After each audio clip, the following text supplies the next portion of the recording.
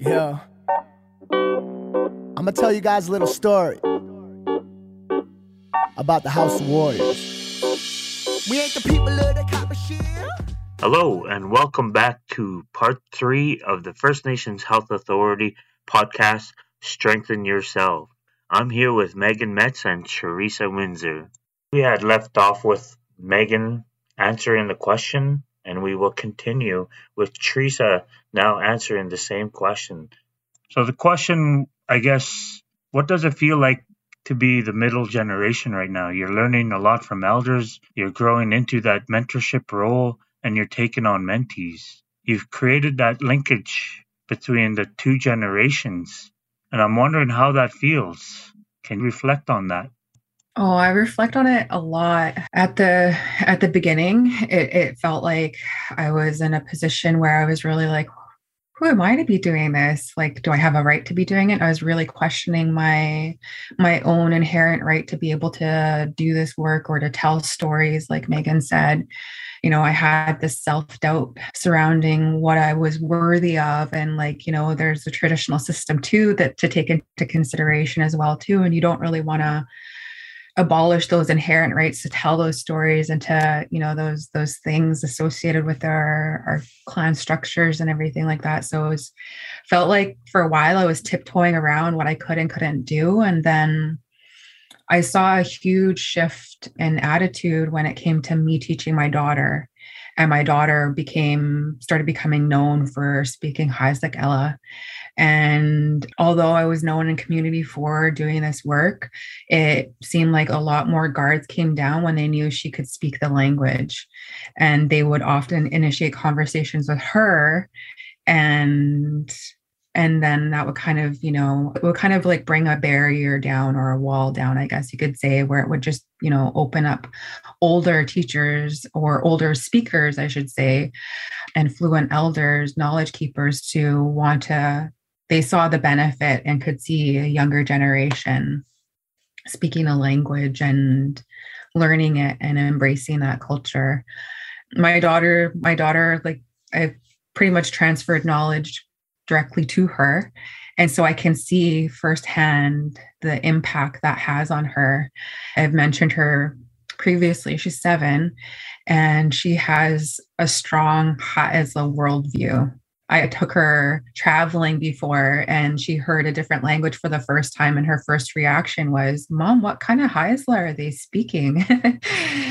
And I thought, you know, that's amazing. And to me, that was healing to me because, you know, how beautiful that my child, you know, great grandchild of residential school survivors has this wholesome view of the world that's just strictly like her culture, her language, you know, and watching that influence between the generations was something that was just amazing to witness, because I got to witness that within my own family. Like when my daughter started coming into my parents' house and she started greeting them by saying Yaos, and she'd start saying Haisla greetings, they would respond back to her. And that was really neat to see that, them embracing her speaking the language. And same with my own grandma.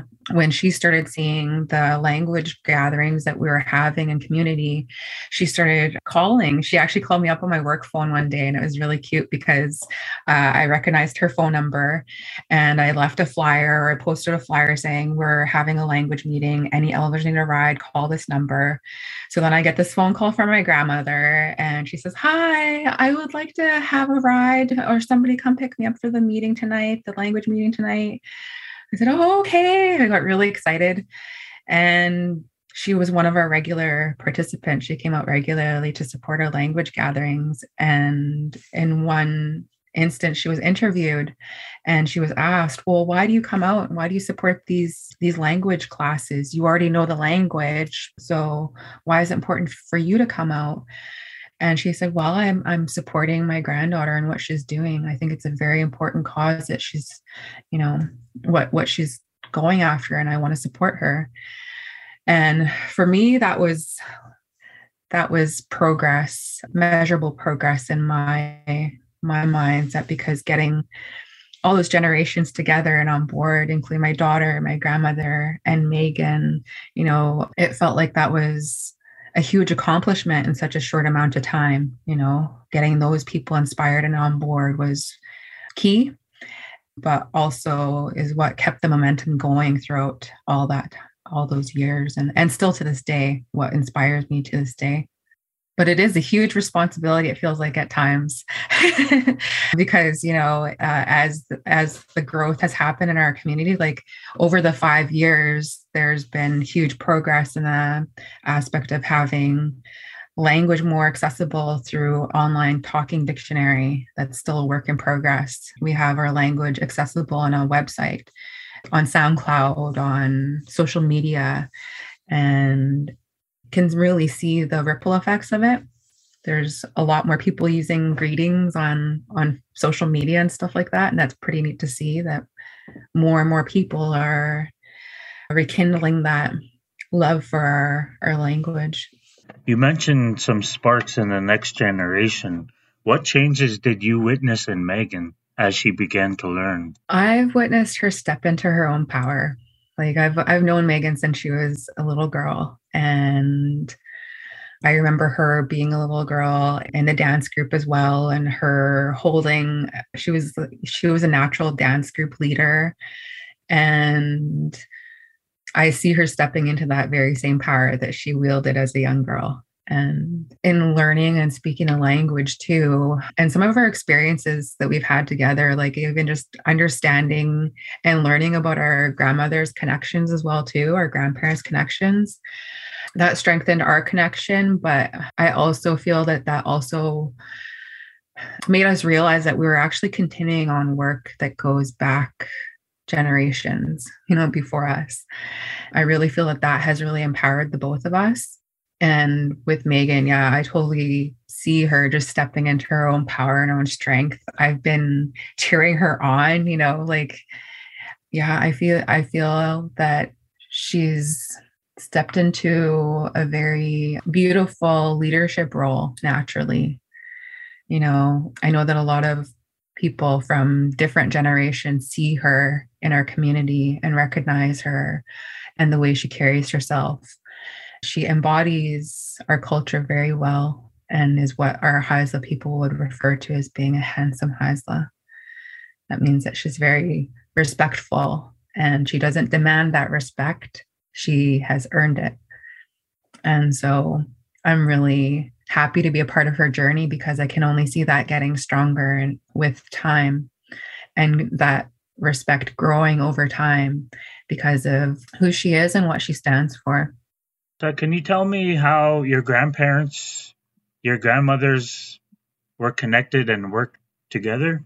So our grandmother's connection go back a very long time ago. Megan's grandmother, Kay, and my grandmother, Frida, they met playing in our community, in our village, which was very small at the time. And my grandmother, Frida, only spoke Haisla, and Megan's mama'o spoke Kumsukela, English language. And they played together. There's groups of them that were able to speak English and speak Haisla. And they exchanged languages and taught one another the languages. And there's really cute stories surrounding that too. Like my grandma would say, we would pretend that we knew English and they would pretend that they knew Haisla, and we would pretend, playing. But eventually we taught each other our languages, and that's how they formed a relationship and also a sisterhood and a mentorship, I guess you could say, that blossomed into a sisterhood as well. And they were very close right up until my grandmother passed away. They were very close, and also believe that Megan's grandfather, Gary, and my grandmother and grandfather, they attended the same residential school. So there was bonds formed there as well, and connections that were lifelong. And my grandmother told me the story of coming across an elder in our community who was getting medical care in the local town. And at this time, you had to paddle by canoe to get to a hospital. And this is also at a time where our people still were not immersed in English or anything like that. So this elderly person was going to the doctor and was experiencing some excruciating pains and was being sent home again. And so my grandmother saw that there was a need there to have a translator to try and explain, try and figure out what was going on for this elderly person. And she was able to identify that this person had suffered a stroke a week before and identified a need for a translator to be in a healthcare system and to have our own people translating for our elders in situations like that. And her and Megan's grandmother Kay started the groundwork to get our own clinic space and to be those people that provided those types of services to people who had to go for medical in the nearby town, to ensure that they're getting quality care or accessing the care that they needed. Eventually that clinic had built and grown, and they had gotten a bigger building. It still stands today where at the front of our community, but now the health clinic has expanded so big that they have their own huge facility now. So they were the foundation of our health center in our community, but it was done so with the same, I guess, needs of language in our community and understanding Haisagala in our community. Yeah, my gran said they did just about everything up until they officially had, the road and everything connecting the village. And she said at one point they were even driving their own ambulance. She said, I don't know how I was qualified, but we did it. We did what we had to do. And she laughs now looking back, but she said once things got more established in this area and, the hospital in town got a proper ambulance that could come and help service the village, she said they came and confiscated my ambulance. But they're also very hardworking women, but you can definitely tell that's also where we get our sense of humor. It was really amazing to have both of their support in the work that we've been doing. Like I said, my grandmother came out to support. So does Kay. She's come out to support many of our initiatives and is behind us 100%. And so having their support with their self-made matriarch status, they're very well respected individuals in our community. And so having their support meant a lot. And yeah, it was quite amazing to realize kind of after Megan and I had already built a relationship and bonded, it was kind of like backpedaling and going back in history, learning of that bond between our grandmothers too, and realizing that it was more than just a coincidence. I don't even know if you could call it a coincidence at this point, but felt like we were meant to be on this journey together, and it didn't happen by coincidence, it feels. My daughter, Lyric, has actually adopted Megan as her auntie as well, too. So there's a very close connection there now as well, too. And although there's no real blood ties, I don't think, it's beautiful to know that even for my grandmother, her grandmother, that we're self-made family, and that what has bonded us has been language and culture. One more question. Megan, you may have answered this, but what does your future look like? It focused on mentorship component. How do you plan to pay it forward? I feel like I started with everything I learn. I go right to my family first and just share it, whether it's like a cultural teaching or a word. I'll go and I'll share that. And it kind of just grows from there. Whoever I speak to that shows that interest genuinely, I'll share it with them. I can talk all night if you let me. So if you want to dream about what things could be like, or if you want to pinpoint barriers now and talk about how we could address them, or if you just want me to just share words with you or just share teachings from our Nuyam, which is all about our Haisla worldview and perspective, I will. So it doesn't really matter the age of the person. If they are engaged and they want to learn, or they have stories they want to share with me too, it's really beautiful that way. I recently made a connection with someone, and they're from a neighboring nation. And we spent a decent couple of hours. We were sitting around a fire and we just exchanged stories. I told a story and he was like, whoa, here's our version of it. They would share the story. Whoa, cool. We have our version of it and it goes like this. And it was just this back and forth. And I was like, I want to be able to do this with everybody. This is so beautiful and it feels so right. It makes me feel so whole. Once we framed it that way outside at the culture camp, all of them were like, you know what, you're right. And they're just so ready to go back to our village and just keep learning. And it's beautiful to see the shift in mindset. And even as they go for their different pursuits, finding ways to still incorporate that part of them, not having to leave, that Haisla part of themselves at the door when they go and do certain things. Like they show up as their full selves. And it's inspiring for me to see. Can you give me an example of strength or word for healing? For me, the word that comes to mind is Tlokutiotla, to strengthen oneself. Because while our journeys have really come together, it really has boiled down to us strengthening ourselves and our own self-identity and working on repairing our identity as Haisla women. And I think that summarizes. I think I naturally kind of gravitate to areas where that mental health and the culture and language can come together, like those culture camps and the land-based healing we've been doing. So I definitely see myself slowly kind of floating over that way and really trying to be a positive influence for youth and show them that, like I mentioned, all the things that I'm doing now, I'm not supposed to be doing. So you wanna rebel, you wanna be really cool, like you can learn your culture and your language. Like that's the most rebellious thing you could do at this point once you really look back at the history. And once I reframed it that way for myself too, it almost you have to laugh. Like I feel like as Indigenous people, we really try to look for the humor and just this awfulness we've been put through. We have to look for the good. We have to look for the lesson or where the laugh is, just to comfort each other and keep making it by. And also speaks to the healing that we've done as well, translates to that word. Tlokutiotla, strengthen oneself. Any final words? I just hope that this reaches people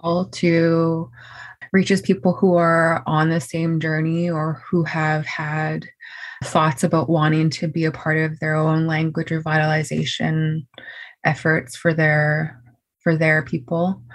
Yeah, and if so, I'd love to hear those stories and connect with those people, because I know that there is a number of other people out there like us. This is just our story and our connections. So I imagine there's more to hear and more to learn from other people out there. But thank you for this time and this space to share our story. In Haisla, we would call story Nuyam. So really appreciate the opportunity to be able to share our Nuyam with you, and looking forward to hearing it on a podcast. Been a real honor to hear Megan Metz and Teresa Windsor's story. My name is Kelsey Abraham, and I'm the Community Coordinator for Youth and Childcare for First Nations Health Authority. I'd like to thank you for your time. Thanks for your story. I would just also like to thank everyone for their time. I know in the beginning I kind of really struggled to start, but I feel like we created a really good space, and once things started to flow, it felt really good. And like Teresa, I also really look forward to hearing it.